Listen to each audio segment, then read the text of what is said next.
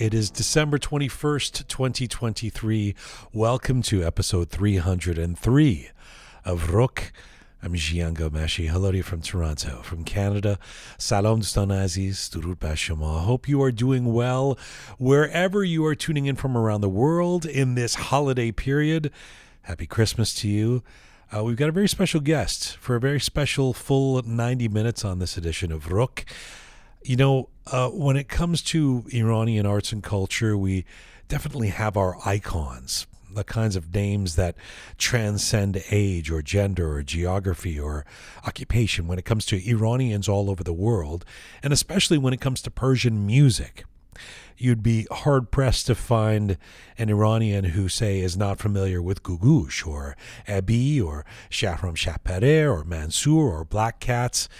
But beneath each success story or iconic artist, there are those that play a role in creating the content and the conditions for the art of those masters to be heard. In some cases, it's those that are not necessarily the household names that might be the most responsible for the compositions or arrangements or melodies or production qualities that create the timeless art that we attribute to those icons. Today's guest is someone who, while not unknown himself, given his high-profile work in groups such as Black Cats and his tireless schedule as a live performer around the world, is one of those incredible pillars of artistic power that can be deemed to be responsible for a lot of the best of Persian pop music we've heard in recent decades. Schubert Avakian is my guest today, a man with a remarkable resume and a remarkable personal story to boot. He is talented, he's engaging, and an outstanding constant on the Persian music scene for many years, despite his own relative youth. If you know many of the big songs of Persian musical icons, you know Schubert. He will join me for what promises to be an animated and vibrant chat. He's quite a cat. All right. Good to have you with us. This is episode 303. Let's get started. This is Roqe.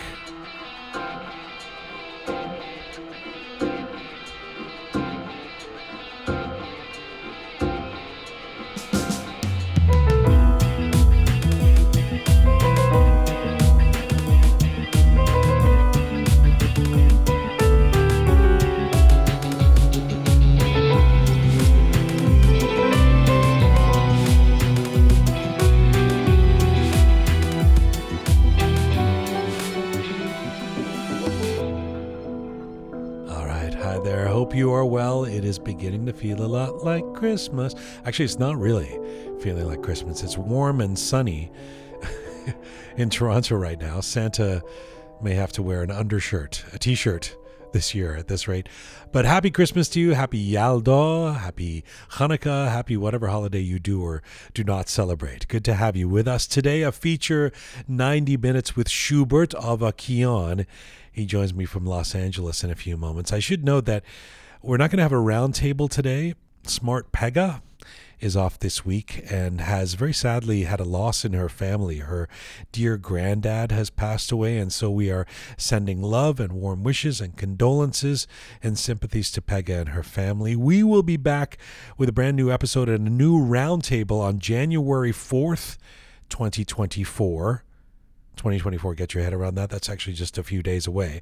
January 4th is our first show back in the new year with a roundtable. In the meantime, we've got this brand new show today. And next week, something special. We've prepared a re-edited and remastered edition of our series, Why Pink Floyd? Now, this is our exploration of how and why Iranians developed a disproportionate obsession and love for the British rock band Pink Floyd.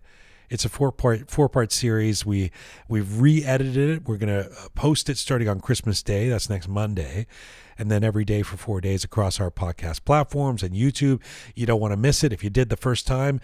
That series features the likes of Ramin Sadiqi, Arash Sobhani, Ali Azimi, Dara Darai, Anush Sabaktakin, Loga Torkian, Arash Mitui, Siamak Shirazi, Amir Bahari, Roya Arab, Sana Sotoudeh, Maral Mohammadi, and et cetera, et cetera, et cetera. It's a great group of people and a really interesting meditation on how Pink Floyd became this obsession for Iranians. Why not the Stones or the Beatles or the Who or Zeppelin or, I don't know, U2? We get to that next week. We are coming to you on roqemedia.com. Instead, you can link to all of our platforms. We're on Spotify, SoundCloud, Apple Podcasts, Instagram, CastBox. If you like to see visuals with Roqe, switch over to YouTube at Roqe Media. And if you like your descriptions and bulletins in English and in Farsi and in Persian, you can subscribe to us on Telegram. Remember to get to support us and get on to being a Roqe member on our Patreon page. Just go to that website, roqemedia.com, that has all of our back episodes and our videos, and all of our content is there. Go to roqemedia.com. Right there on the front page, you'll see a Support Us button. Press that. It's Christmas time. You can support Roqe this year for a few bucks a month. We really appreciate it. We crowdsource. That's how we stay alive. Thank you to our members who have been part of this all year, and we're looking forward to 2024. All right. In the meantime, before we get there, let's get to our featured guest. And my featured guest today is an Iranian-born Armenian-American musician, a producer, a music arranger.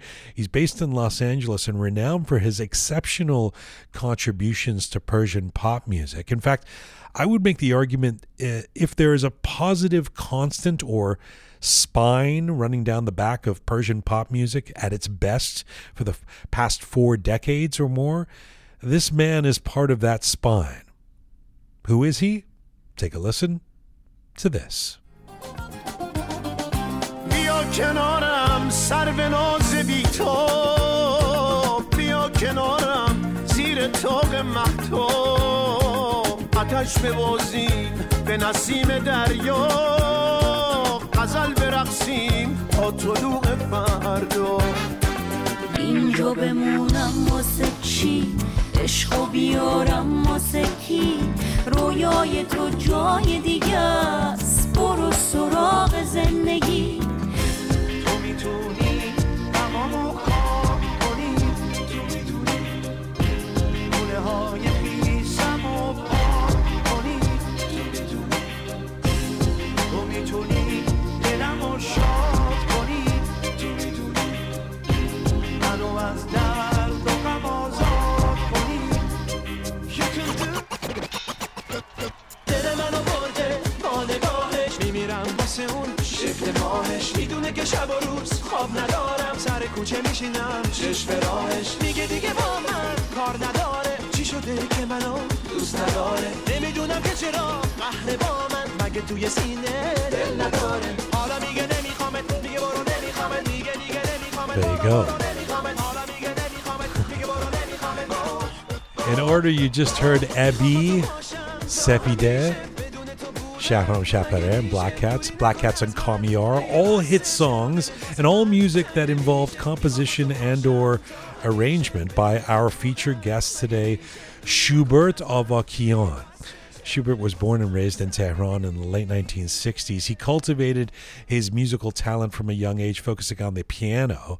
By the age of 15, he was already playing in a band, and at 18, Schubert got his unexpected big break by spontaneously being recruited to perform at one of Vigen's concerts in Germany. Schubert's musical adventure then led him from Germany to the United States, where he joined the popular Persian group Black Cats, actively engaging in songwriting and music arrangement. From there, he has been omnipresent and, you might say, unstoppable. Schubert Avakian's notable collaborations include working with iconic Persian pop musicians such as Abi and Googoosh, Vigen, Shahram Shabpareh, Hassan Shamaizadeh, Habib, Leila Forouhar, Andy, Mansour, 25 Band, and Sepideh. He is the CEO and owner of Ashnik Music Incorporated, and right now it's a great pleasure to have Schubert Avakian join me from Los Angeles today. Hello, sir. Hi, Jian. Thank you very much for the great introduction.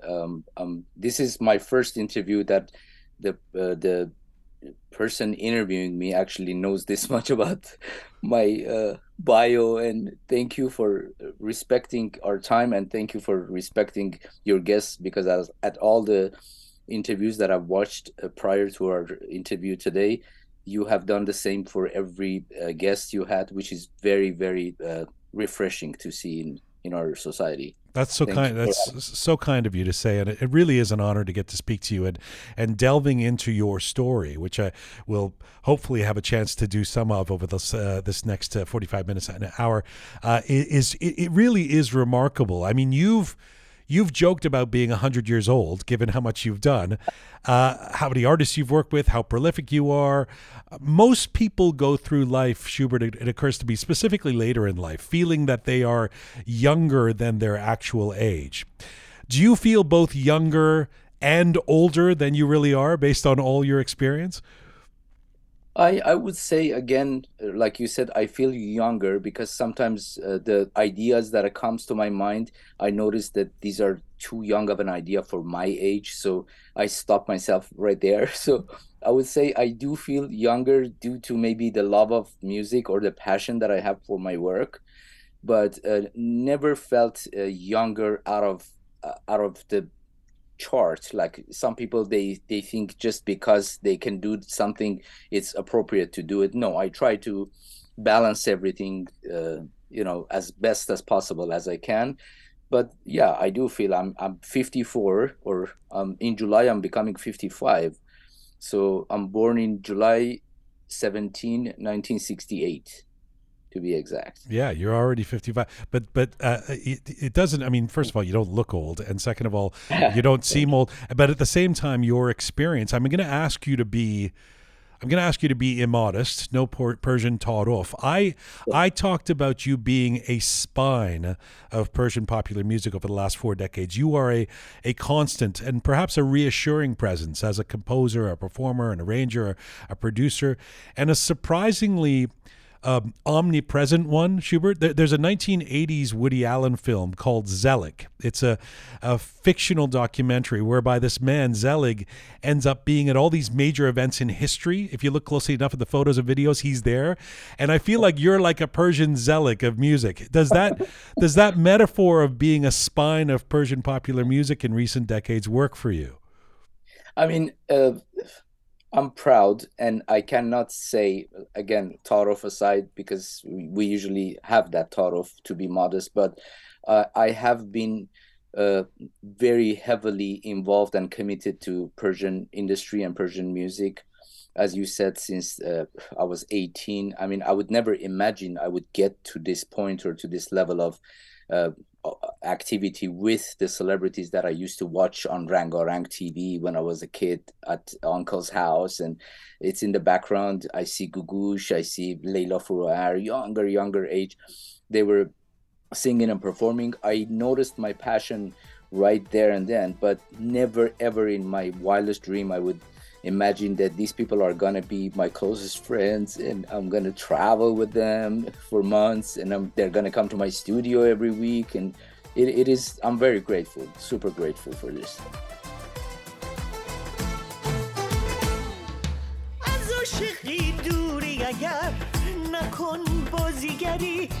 فکر بردن دلم ای کاش که بهتری تازه رسیدم به این آرامشی که دارم برپا نکن در دل من آشوب دیگری همدل اگر که نیستی. I mean, given how prolific you are, I figure it's one of two things. I was thinking about you this morning and thinking either you just happen to have worked with a lot of people because you're talented and over a series of decades, and so looking back now all at once, it looks like a lot, or you are a real workaholic. Which one of those interpretations are true, or perhaps are you both? I cannot be saying I'm the best. That's 100% definite. Because right now that we're talking, we have many more talented people who are not 1/10 busy as I am. So it is not because I'm the best. I don't believe in the second portion of your example either, that you said maybe because I'm workaholic, because I, again, know a lot of colleagues who are more workaholic and they want to be busy, but they don't get as many requests of collaboration or job. The only reason that after years of thinking, besides the whole idea of thinking that I'm blessed and I'm grateful and God, helped me more. But it's kind of selfish when you say God loved me or helped me more, because then automatically I'm saying I'm a better person in his eyes. You know what I mean? But the only reason that I see I stayed current and I stayed busy, because I was always trying to serve the purpose. What I'm missing in the industry right now, and easily I can find 10 names, which I'm not going to name, obviously, that they're fantastic producers, fantastic, capable musicians, but they want to show their talent in the music versus serving the purpose. I tried to serve the purpose, whether I was 18 giving a song, 20 giving a song to Andy, or starting with Leila Furhar. I would always imagine that I'm helping this artist to succeed more, to go one step above where he is, or improve with my song, not because I have this chance, let me show how good of a keyboard I play, or what beautiful sounds I have, or how fast I can play a melody, which I see this repeatedly in my fellow friends, that they show their speed, they show their knowledge of jazz chords or positions that they can play, which is completely irrelevant for the lyrics that the singer is singing. Is part of what you're saying that over the years artists have been attracted to you? I mean, at this point, quite frankly, your resume would sell itself, So, is what you're saying that artists have been attracted to you because they have known, either intrinsically or they have learned, that it's not going to be about Schubert being at the center of the music, but about enabling whatever you see in them? Yes, 100%. I totally refused so many songs that they already brought, which was a good amount of business for me, and I refused maybe 5 of them and took only 2. This happened when Omid brought a song called Tomashari. This song was along with 4 other good songs, but not hits. They were good songs, but not hits. There are songs that is good to me and you, or artists, or people who are in the industry a little more, and it triggers them, but not good for Omid going on stage and getting this beautiful reaction from the crowd. So you have to know your society. You have to. I'm trying to the best to know my society, know the listeners. Jian, you might not believe it, I follow masalan Persian soaps. I watch Persian soap opera of Iran. I watch comedies just to learn the current Farsi language of how they're wording stuff, and because it's totally different from my era of Iran. Farsi, the Farsi has changed, the dialogue has changed, so you have to constantly keep yourself current. It's not about only making a groove or arranging something. You have to serve the purpose. I believe, yes, 100% singers have noticed that I put all my effort to get success with whatever step I'm taking with every singer for every project.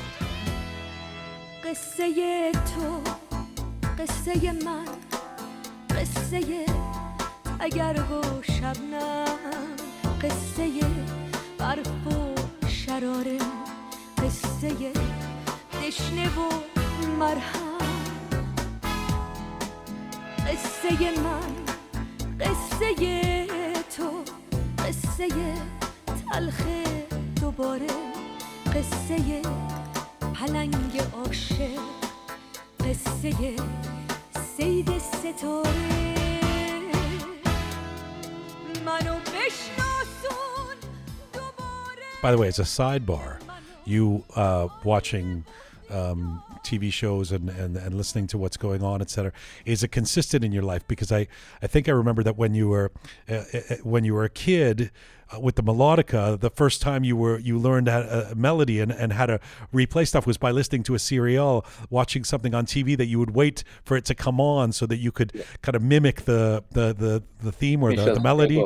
Yeah. But on this producer question, and I don't want to get too as they would say, inside baseball, like you two musical people talking to each other, but it is curious to me because I think the producers who shall remain unnamed that you were talking about, what they would argue perhaps is the whole point of coming to them as a producer is for them to put their imprint onto the sound recordings, i.e. you come to, I mean, let's not use Persians as an example. You go to Timbaland, or you go to a certain type of Dr. Dre, or you go to Quincy Jones, because you're going to get that treatment, and that's what people are coming for. And that obviously does involve some ego on the part of the producer saying, well, this is who I am, this is what I'm going to give you. But it is somewhat selfless, and are you selling yourself short by not doing the Schubert treatment on whoever comes to you? Fantastic question. Let me start by saying the tattoo that I have on my arm is in Khatemihi saying balance, which I believe a lot in. And this one is karma, which I believe a lot in these two words that I tattooed. For me, there is a balance. Yes, 100% agreed. Every producer has a signature, has his own touch or her own touch to put on a song or in his creation. But again, we have to balance it. When Ebi came to me for the first song, it was in Germany. We were at a bar after a show, and Ebi came. We started talking, say hi, having a beer, this and that. And then he said, I have lyrics from Mr. Janati Atai, and that's Parvaneh Dar Musht, which is a very deep lyrics. So we started with that song. He said, I had a lot of composers trying, but it didn't pull my trigger. It was beautiful, but I want you to try it too. Maybe this will be a start. I go, I'm honored. We started with this song. As we started going to the second, third, which became an album later, Hasrat Parvaz, as we started going forward, I had to tell Vigen that, Vigen, I have to put my signature. I have to create my work. You have done so many beautiful songs with Aghay Qumeshi, with Farid Zoland, with Andranik, and all these legends. I'm never going to be competing with them, or even can compete with them. But if you let me to be myself, and you, by being the icon singer that I always loved, please come. Goftam bia tu bagh man. Please come to my visualization of what Ebi could do. Okay. That's how we started doing Harir Sabz and that salsa groove of Sedam Kardi, and then even lyrics or lyricists came to this project that Ebi would never work with them, to be very honest with you. Besides Janati or Khalmezo, Ya Zakarian, which are legends, the other younger writers would never get a chance to get their lyrics. So Vigen has that courage to give young producers or younger producers than himself to put their signature. And I did put my signature. I even got a lot of bad comments and emails saying, oh, who are you writing for Ebi? Just boro shisho hashto benavis, you should just make Bandari songs and this and that. They said whatever they could. The same people became fans of the two albums I did for Ebi later on. Same people noticed that I started something fresh for an icon. Yes, he had beautiful songs from Babak Bayat and all these writers I mentioned, but also for an artist there was a room to, go a little bit different route, but still in his direction.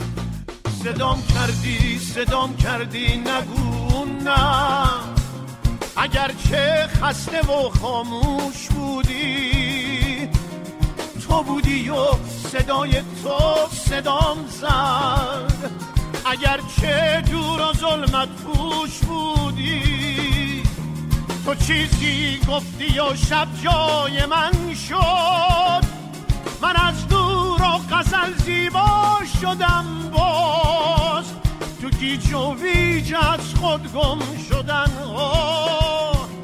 من از من مردم و پیدا شدم باز من از من مردم و I didn't change Ebi's style, but I created a new direction in his style. So this is where the balance comes in. If that balance, you cross the balance, it becomes one of those wannabe projects that I keep hearing on Radio Javan. A Persian singer who is capable of singing, he has a good message, but they want to be black artist who I don't see the necessity of it. Why don't you do the Persian version of your hip hop and just be happy with it, be proud with it, or do your groove and say the same words? Why are you trying to be Eminem or you're trying to be someone else? They never try to be Middle Eastern. You go to an American, they never try to be an Arab singer, or sometimes unsuccessfully, but sometimes. But you know, I saw you last month performing with 25 Band, and I know you've worked with them. So as by way of example, because they're obviously more, perhaps I don't know, obtuse an example than someone like Ebi. What did you see in them, or when they first come to you? What, I mean, besides the fact that they're nice people, etc., but what is it musically that you go, oh, this is how I can help this group? I'll be very honest with you again. I never connected with their music prior to our meeting. So when we started meeting, I had to learn the songs, and I respected them for being very modern and avant-garde type of an artist, which I always loved. Sepideh is an avant-garde female singer. I like people who dare to be different, dare to have different attire on stage, and even the speaking, the whole message they're giving. I like them to be a little bit daring, not to follow what's common in the industry. So they attracted me by that. But then when I started listening to their music in a very interesting way, I started loving their music. Believe it or not, it was, to me, the simplicity in their composition and being very minimal in their arrangement also taught me a lesson that, again, Schubert, if you're talking about balance, maybe the balance has changed today. Maybe it's not about Andronic style piano and string lines and horn section, harmonized chords and this and that. Maybe you should take it easy now, start to be more current musically and start being minimal. So that's what I learned from 25 Band. So it's always learning process. Yes, I love their music. I'm just thinking about who you wouldn't work with, because I know you have you have your standards of who, you know, you're not just going to work with anybody, and I've heard you say that people sometimes come and audition for you. I didn't quite understand in the case of Omid that you were talking about a moment ago. You passed because you didn't feel the songs worked for you. So in some cases, would you say no to an artist if you don't like the songs, or is it that there's somebody, if the artist isn't, just the vibe isn't there for you, or the talent isn't there, or something, that you'll gently or kindly say, no, I don't have the time for this? I would say the song not working for them. I don't want to be a partner in a sinking ship, in other words. So if I see that the song doesn't work for the artist and I get involved, then I'm only doing this for money, which is against my policy. And then if that song does not make it, which 99% I know is not going to make it, then my name is on it. Then automatically, unfortunately, music or art industry is very, very bira. It's like very... I don't know how to say it, like has no mercy. Yeah. You do 20 good songs and you do one bad song, it washes the 20 away. با بقیه فرق داری واسم دوست دارم اندازه سازم کنارت حس میکنم شازدم ببین شدی پر پروازم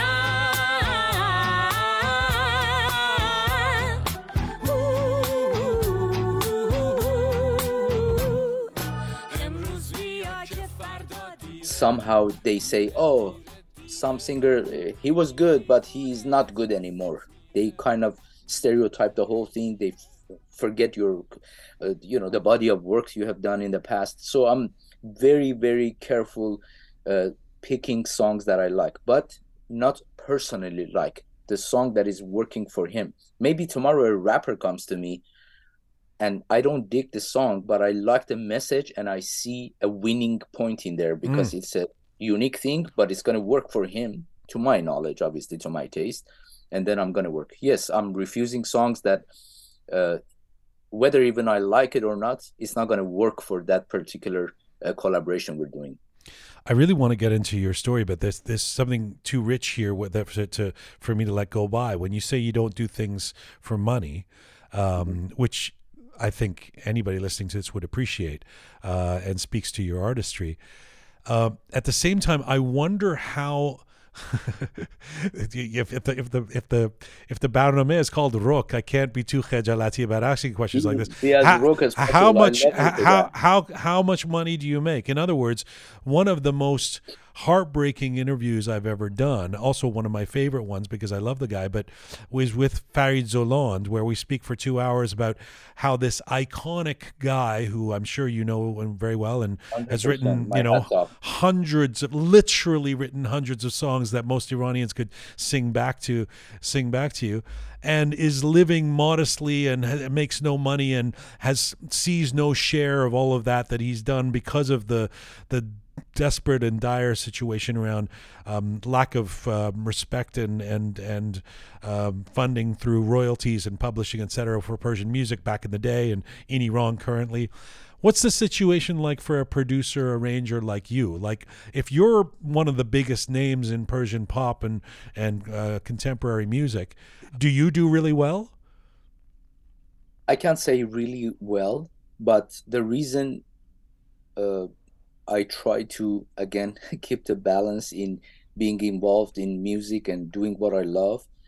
I do a lot of local performances with the LA band that I have, which are weddings, which many artists see this lower degree of performance. I don't know why, but again, I gotta say that they think if it's not a concert, it's not a performance.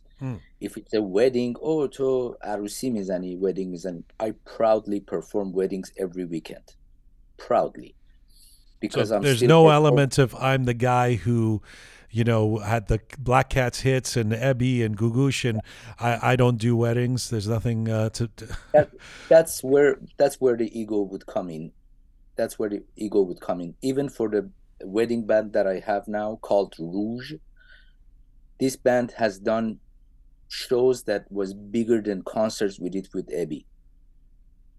As far as the production cost, lighting, stage, I have done shows all the way in Monaco, in Italy, in Vegas. We did shows for the owner of SLS hotels in Las Vegas. The first night was Gypsy King, the second night was Rouge. That's a good number for me to mention and be proud of. So it's not a wedding of just, what do you want? Dimbale dimbul, okay, let's do it. It's a show. It's a show of 5 singers and 1 MC, which I have Hebrew songs, English singer. My English singer became number 4 at the Voice show in Europe. So Latin singer, Persian male and female singers. We keep the Persian music, and I make my weekly income from the performance of local bands. Then I do a lot of, obviously, songwritings, a lot of arrangements. I make some money from renting out my recording studio if people need it. And then I produce new artists. I bring new artists, hoping that the effort that I put in new songs, I'm going to help him or her become a new act, and then somebody's going to book this act, which is happening, and it happened. So I go make money on the road with this particular singer I created. So I create stars, which is a form of income in the future, and I try to make the balance. But it is very hard. Before my wife becoming an attorney, I was also struggling because it was very, edge to edge. خنکاندم که نشینیم در ایوان من و تو، به 2 نقش و به 2 صورت، به یکی جان من و تو. داد باغ و دم مرغان بدهد آب حیات آن زمانی که درایی به بستان من و تو. But can I just say, that's systemic when it comes to Persian arts, because frankly, it's outrageous that Schubert Avakian should ever be struggling based on what you've done for, and I'm not just saying this to be I mean, it pains me how badly, how the infrastructure in terms of the way Persian arts and culture is supported, respected, and elevated by the Persian community in Iran and around the world, which is not very well. It's badly dealt with. That somebody like you, who is at the top, of your game and of the game, should have to struggle. That's something that I always feel like we have to change. Even with Roqe Media, I always face this, where it's like I get the pat on the head, this is great, and we have the audience, but in terms of actually supporting, Iranians don't think of this the same way as they would think of supporting a real estate deal or some kind of engineering project, and that's a different discussion, but that's the state of how the arts are seen in our community. I'm guessing you agree with that, right? 100%, and in the same direction, me, Human Takov, you mentioned, Babak Amini, and Aghay Yaghmai, I forgot his first name. Kaveh Yaghmai. We also talked about this, remotely. We talked about it, but we are kind of planning to be more serious about maybe starting any kind of a sandika type of a thing, any union that is possibly going to be active soon, to invite whether capitalists, people who can, help donate some capital for the music industry, or even doctors, dentists. If you're a dentist and you can see one free patient from art industry, from music industry in this case, give us that time. Give us that once a week or once a month. At least one person knows that, he can go and get the service for free, because we don't have any of this. And we have many successful Iranians. I always say this in any interview, and I encourage them to, by going to concerts, you're not supporting your artist. If I go to a movie Al Pacino acted, I'm not supporting Al Pacino. I'm enjoying myself. Right. So I'm buying a ticket to enjoy, to have a good time at that night. You might be supporting the promoter of the concert, but not necessarily the artist. Exactly. So stop thinking that you're supporting and you're downloading free music of an artist. Yeah. You're not paying any extra penny towards whatever cost for the music video, song, lyrics, all the live musicians, studio time and everything. So that artist keeps investing money to keep himself or herself current. So you can support that instead of giving tax to the country that you live in, or in the US to Uncle Sam, for example. Why don't you use this money and then report it in your accounting as a cost for advertisement for your business? It's very simple. It's 2 times 2. But I always encourage them. I hope they hear us talking again about this. And honestly, thank you for even bringing it up, because that has been everybody's. I remember, I don't know if I should say this, but it's Roqe. I remember Susan, Marhum Susan, when she passed away. Shohreh singer was the starter of this whole fundraising. She called me, she called every singer possible to collect whatever money we can just for the cemetery, for buying the grave and the coffin and everything. So it's embarrassing. Yeah, it's really painful for somebody like Susan. And yes, I agree with you 100%. And Aghay Zoland and what situation is going to happen to me in future, God knows. But And by the way, I mean, this is not, the problem is you can't say it. If you say, hey, Schubert should be getting royalties, I should be making more money, it sounds like self-serving. So I do need to say it, and others need to say it for Roqe and whatever. But the reality is, because I've worked in the non-Iranian music industry for a long time, as a manager, as an artist, as a producer, the reality is somebody at your level in the non-Iranian, in the English, let's say, music industry, and I don't know what the metaphor is, Puff Daddy, or like pick whatever prominent producer there is a multi-millionaire. I mean, Farid Zolan, if you write 2 or 3 Celine Dion hits, you're made for life, and this is these guys, people like you and him are, I mean, it is, I'm pretty sure most Iranians don't know how the injustice is being done. But let me park that, because that is a whole conversation we can and should continue to have. It's interesting when you talk about your openness to playing weddings, because part of me also thinks you must love performing. And when I saw you performing with 25 Band, I was like, oh, Schubert, like, I know he co-wrote and he produced, and so he's coming and playing on stage. And part of what I liked about that, I say this honestly, is you're keeping yourself in the game. This might be part of how you're keeping your tentacles, your antenna alive as to what's happening as a producer. I always trust. I'm a big soccer fan, football, and I always trust football managers, like my manager of Arsenal. When I see him out on the field still, because okay, this guy's still in the game. He still knows what it's like. It's like to be as a player. He can't play anymore at the top level, but he. So is that part of it for you, that you're, as a performer, it continues to give you insights too, as a producer, arranger, composer?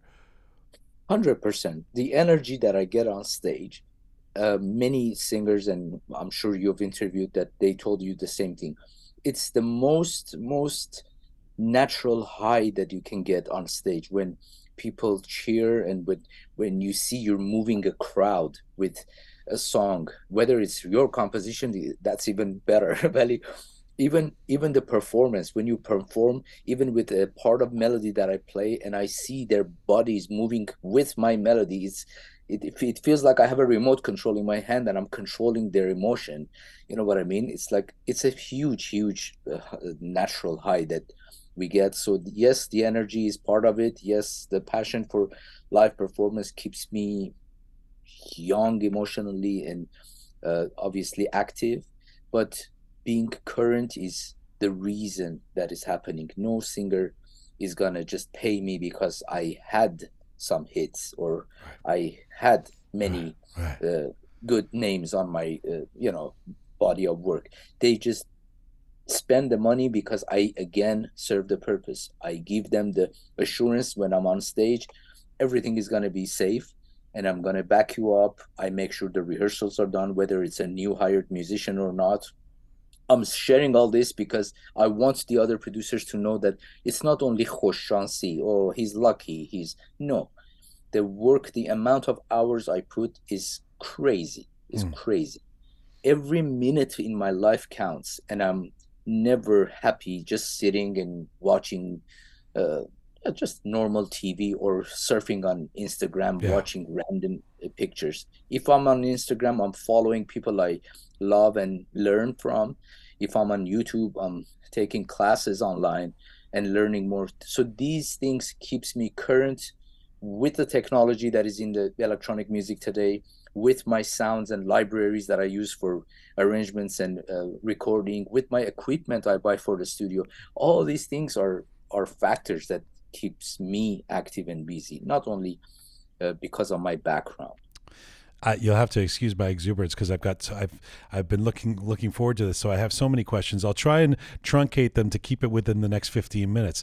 But I do want to go through a little bit of your story, because the story is that you're enrolled in music classes in Iran when you're 6 years old. You're born in the late 60s, so through the early 70s. This I don't even need to ask you. I mean, this is a calling for you. You clearly, have this talent. I know your mom wants you to be a doctor, but your dad kind of relents after a while and goes, "No, the kid's talented. Let him go." What I wanted to ask you, I mean, I would tell you to tease out that story, but to get to a point that I wanted to ask you about, you're a kid growing up in the 70s in Iran, which many people would, I think, credibly make the case that, at least inside Iran, obviously, is the most fertile and successful period for music, and pop music, et cetera, before everything gets shut down with an iron gate in the 1980s with the coming of the Islamic Republic and the revolution. Are you on some level fortunate that you weren't born a few years later? In other words, if you'd been born after the 79 revolution and into the first years of the Islamic Republic, you probably wouldn't have had the same opportunities to explore music at a young age. I couldn't agree with you more. And that's why I'm grateful every day for being fortunate. And I'm always talking about it with my friend, that's how fortunate my generation has been. Yes, including what you gave as an example for music, even my generation seeing part of the good Iran that everybody's dreaming to bring back again, part of it, and also being in an era that the new technology came in. So we saw rotary phones and we saw cell phones. We saw no internet live, playing to plastiki on the street. And right now we have the internet and all these games. So yes, I'm fortunate of seeing both worlds. And definitely in my childhood, I remember everything like yesterday. As a matter of fact, my far memory works a lot better than close memory. Valley, the whole good days of my childhood, like I said, it was a dream that sometimes I don't even believe. وقتی تو نیستی گم میشه آفتاب خاکستر میشه حریر مهتاب از رفتنت من پر میشم از شب دلهره شب استراب وقتی تو نیستی دنیا شب میشه شب از دل من شب تو همیشه بی تو هر نفس تکرار ترس لحظه لحظه نیست نبض تشویشه. This might be a strange thing to say, but I think if you were born in 1978 rather than 1968, you may not have thought as a 6-year-old and after that music could be a career for you growing up in Iran, because it wasn't even allowed, and you're Armenian to boot, right? Yes, 100% agree. 100% agree. The kid that then ends up in Germany, the teenager, and there's the spontaneous, you go on stage with Vigen. I love the story, and you've told it elsewhere. And, I can't believe the self-confidence you have to go on stage and, when they're missing a keyboard player. So you end up on stage, you're 18 years old. How does that kid without experience in Germany, but with talent, how does he become the guy who's at the center of the LA scene in popular music only a decade later? I never knew this about myself, but as I get older, I'm learning that I'm pretty stubborn with what I want. I never knew. I always read this, obviously, the cliche good lines that they always say: pursue your dreams, follow with what you believe in, and you're gonna get it one day, and this and that. I have done this without even knowing or reading these quotes or anything like that, but I do know that I always dreamt about being on stage, never as a singer, never as a singer behind the mic, never as an actor in front of a camera, but always as a musician. I don't know how, but I always knew this. So by at that time that Vigen was in Frankfurt, and one of the bass players called me saying, we're missing a keyboard player. Can you make it? I was super excited, but I was never confident. I didn't have that confidence you just mentioned. So I was super scared. I was scared even in the train going there. I was singing all the songs, thinking at that time we had the Walkman with a cassette. So I was listening to all the songs. But just because of being Armenian and my mom and dad being Vigen fan, because this music was always in my background. Another topic, parenthesis باز میکنم, because it's very interesting to me. I never, Jian, never ever in my life I practiced to learn a song. That's very weird for me. If I listen to a song, if my memory allows to follow a melody, to me that means I'm playing that melody. Wow. If I cannot play it in my head, I cannot play it. I gotta figure it out how it goes, how the jump is, or how fast the run is. Not every song. If I listen to classical, I can't perform like that. Right. But I'm talking pop music, what I do. Right. If I listen to a Moin song I like in the car, it's as good as practice. Tomorrow night I can do a concert and play that song exactly like the album. That's one talent that I know I have. So this also gave me the courage. Oh, it's the same Mahtab, Gulesor. I always played this as a kid. I'm just going to play it in front of 2,000 people. I don't know. But yes, I was scared. And as you know, when he walked in for the sound check, he got offended when the promoter said, this is a kid. I said, what are you talking about? Who is he? He's a kid. Right. And as soon as the guitar player said, Vigen John, let's do a couple of songs and see how he is. I checked, and he's pretty good. So when we started playing these songs, all he had to say, he said, please don't shave. I had very little beard. He said, don't shave because it's going to look ridiculous. You look too young. Yeah. But this is why I call you the Persian Zelig of music, because you end up in all these situations that are quite extraordinary. I mean, one of your first breakthroughs, speaking of when you come to LA and you become the center of the scene in terms of pop music, one of your first major breakthroughs is the hit song called Qasr Kaghazi that you write and you end up giving to Andy. And that story's fucked up too, which is like you're sitting with Andy and you tell him you have some song and then he ends up recording it. I mean, it's tell that story if you can briefly. Yeah. It's lyrics from Paksima Zakipur, and I always loved that lyrics. It took me maybe 15 minutes, I'm not gonna lie, 15 minutes starting to hum a new melody on top of these lyrics, and it kind of matched. I never have done any songwriting or anything like that, but I always wished to be a good songwriter. So I started with these lyrics, and then when I completed it, I'm gonna use a sequencer with a basic drumming. At that time there was no computer, it was a sequencer.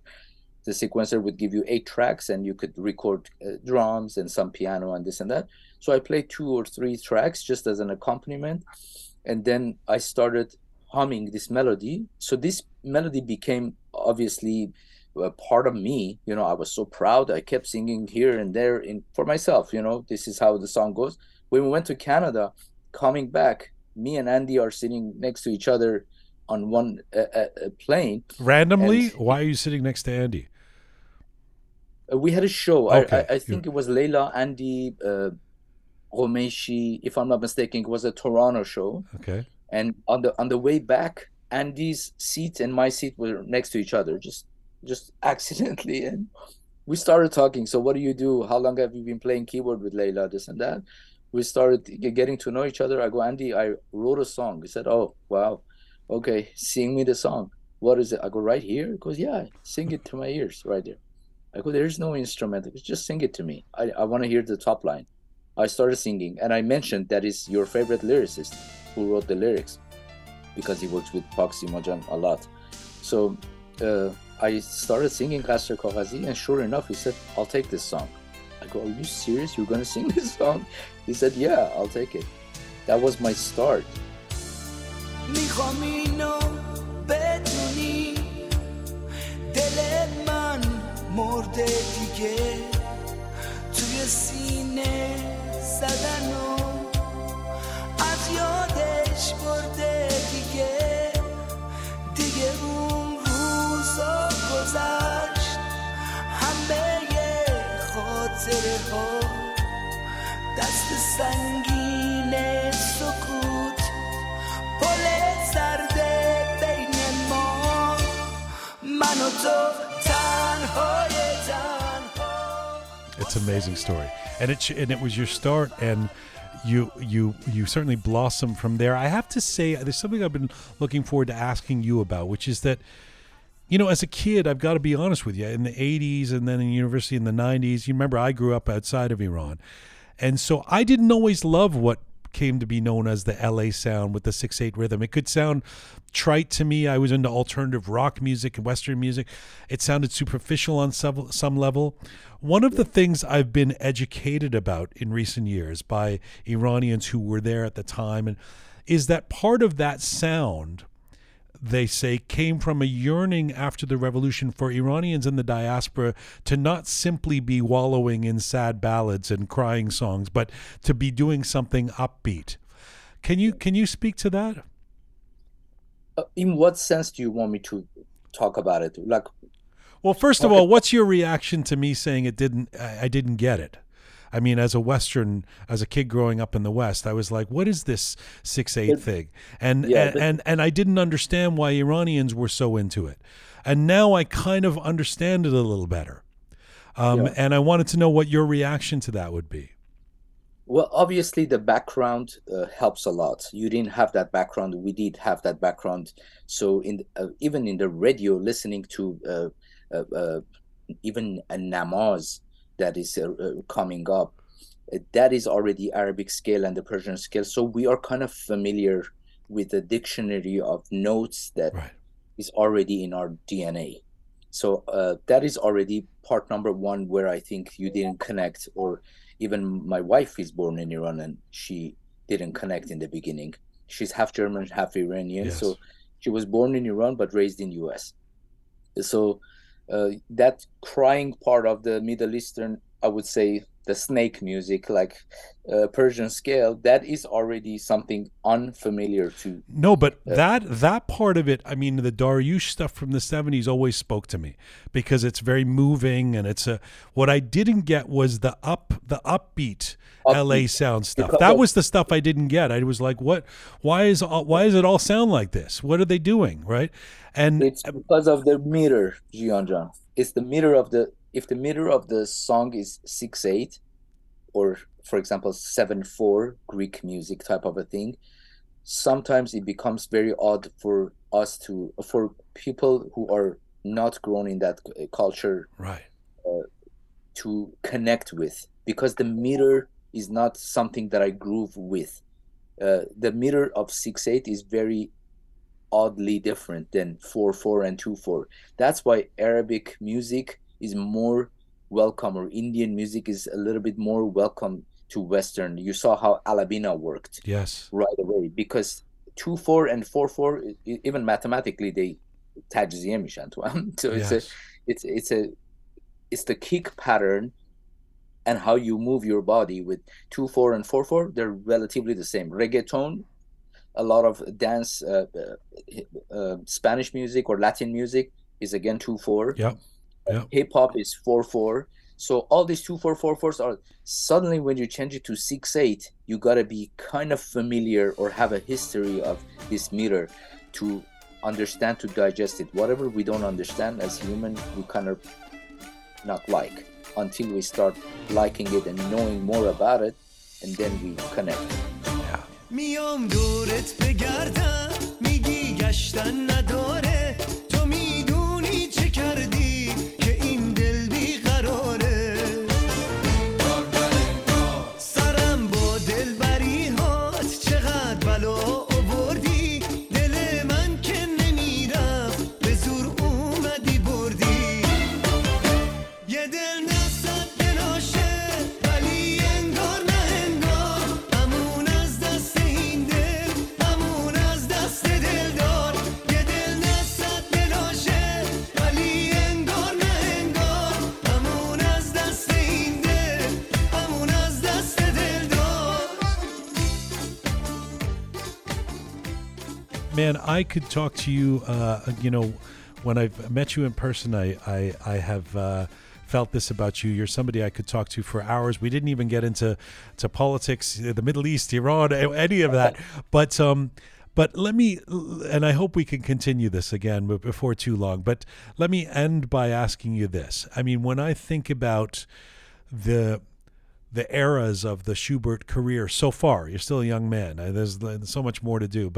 And I think about the obviously pivotal time that you spent with the Black Cats, that era. And I think about working with someone like Googoosh. And I think about your ongoing work with Sepideh. Who would you say you've learned the most from in your journeys with all of these different artists? And what is it that you learned from them? Very interesting question. This is why I like your show, man. It's like you have the most unique questions. Shahram Shabpareh, I would say, to be very honest with you. Shahram Shabpareh was in the Black Cats era. Not before Black Cats, I started meeting Shahram Shabpareh when I was performing some events together with Leila Furar and Black Cats. At that time, Piruz was in Black Cats. And actually, for one show that I was with Farmers Asef in Toronto again, I have a lot of memories from Toronto. Yeah, you got to keep coming to Toronto, it seems. Yeah. I know. Farmers Asef and Black Cats, we did a show together in Toronto, and unfortunately, that was my last show with Farmers. We had our differences, and I'm not going to get into it. Again, on the way back, I told Shahbal about what bothers me, and he said, if you ever considered leaving Farmers John, let me know. And I did. Next week, I called Shahbal, we met, and we started doing other local bands. And learning from Shahbal is something that is so evident that I can't even forget. Learning everything from Shahbal John, learning how to believe in new artists, whether this artist might not be the Abby I expected, but believing in something starting from zero, believing in giving the new perspective to whatever I'm used to it. In other words, leaving your comfort zone and doing other stuff is what Shahbal is great at, and I learned a lot from him. It's a great answer. That's a great answer, Yeah. and one that I suspect he would really love to hear. I hope he does. I thank you so much for your time. I look forward so much to seeing you again, either on stage or in person, and hearing what you do as we all do. And thank you again for being on the program.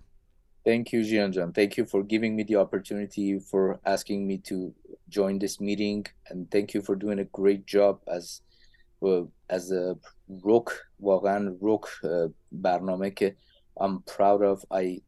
In the beginning, I was kind of 50-50 about saying yes to you. I go, maybe he's going to ask some questions to take me to a direction I don't want to go and all these things. Then watching your every episode, I think I watched all of them on YouTube, and following you, it's amazing how your perspective, the point of view you have for improving what can be better for tomorrow of music, Persian music, or even hosting an artist. It's just fantastic. You're very kind. You're very kind. Thank you so much. Merci. See you soon. Khodafis.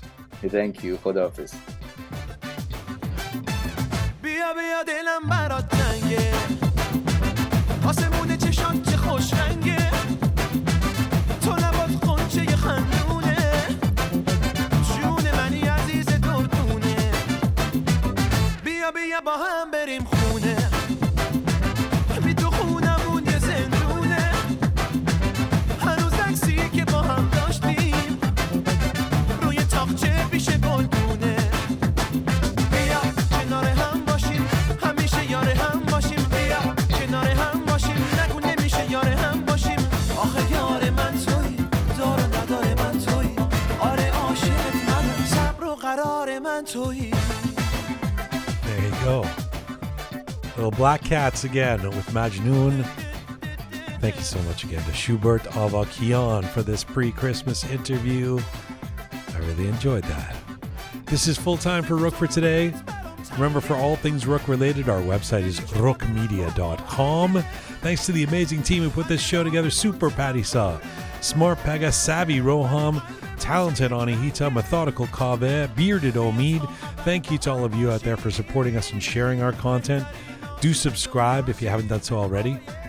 Find me on Instagram at Jian Gomeshi. And as ever, Mizun Bashi.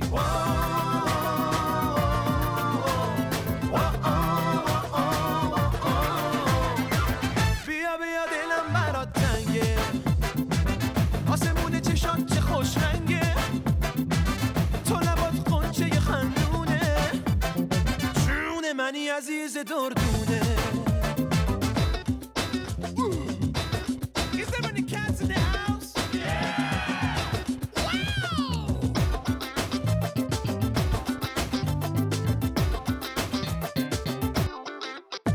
Tell me who we are, the funky cats.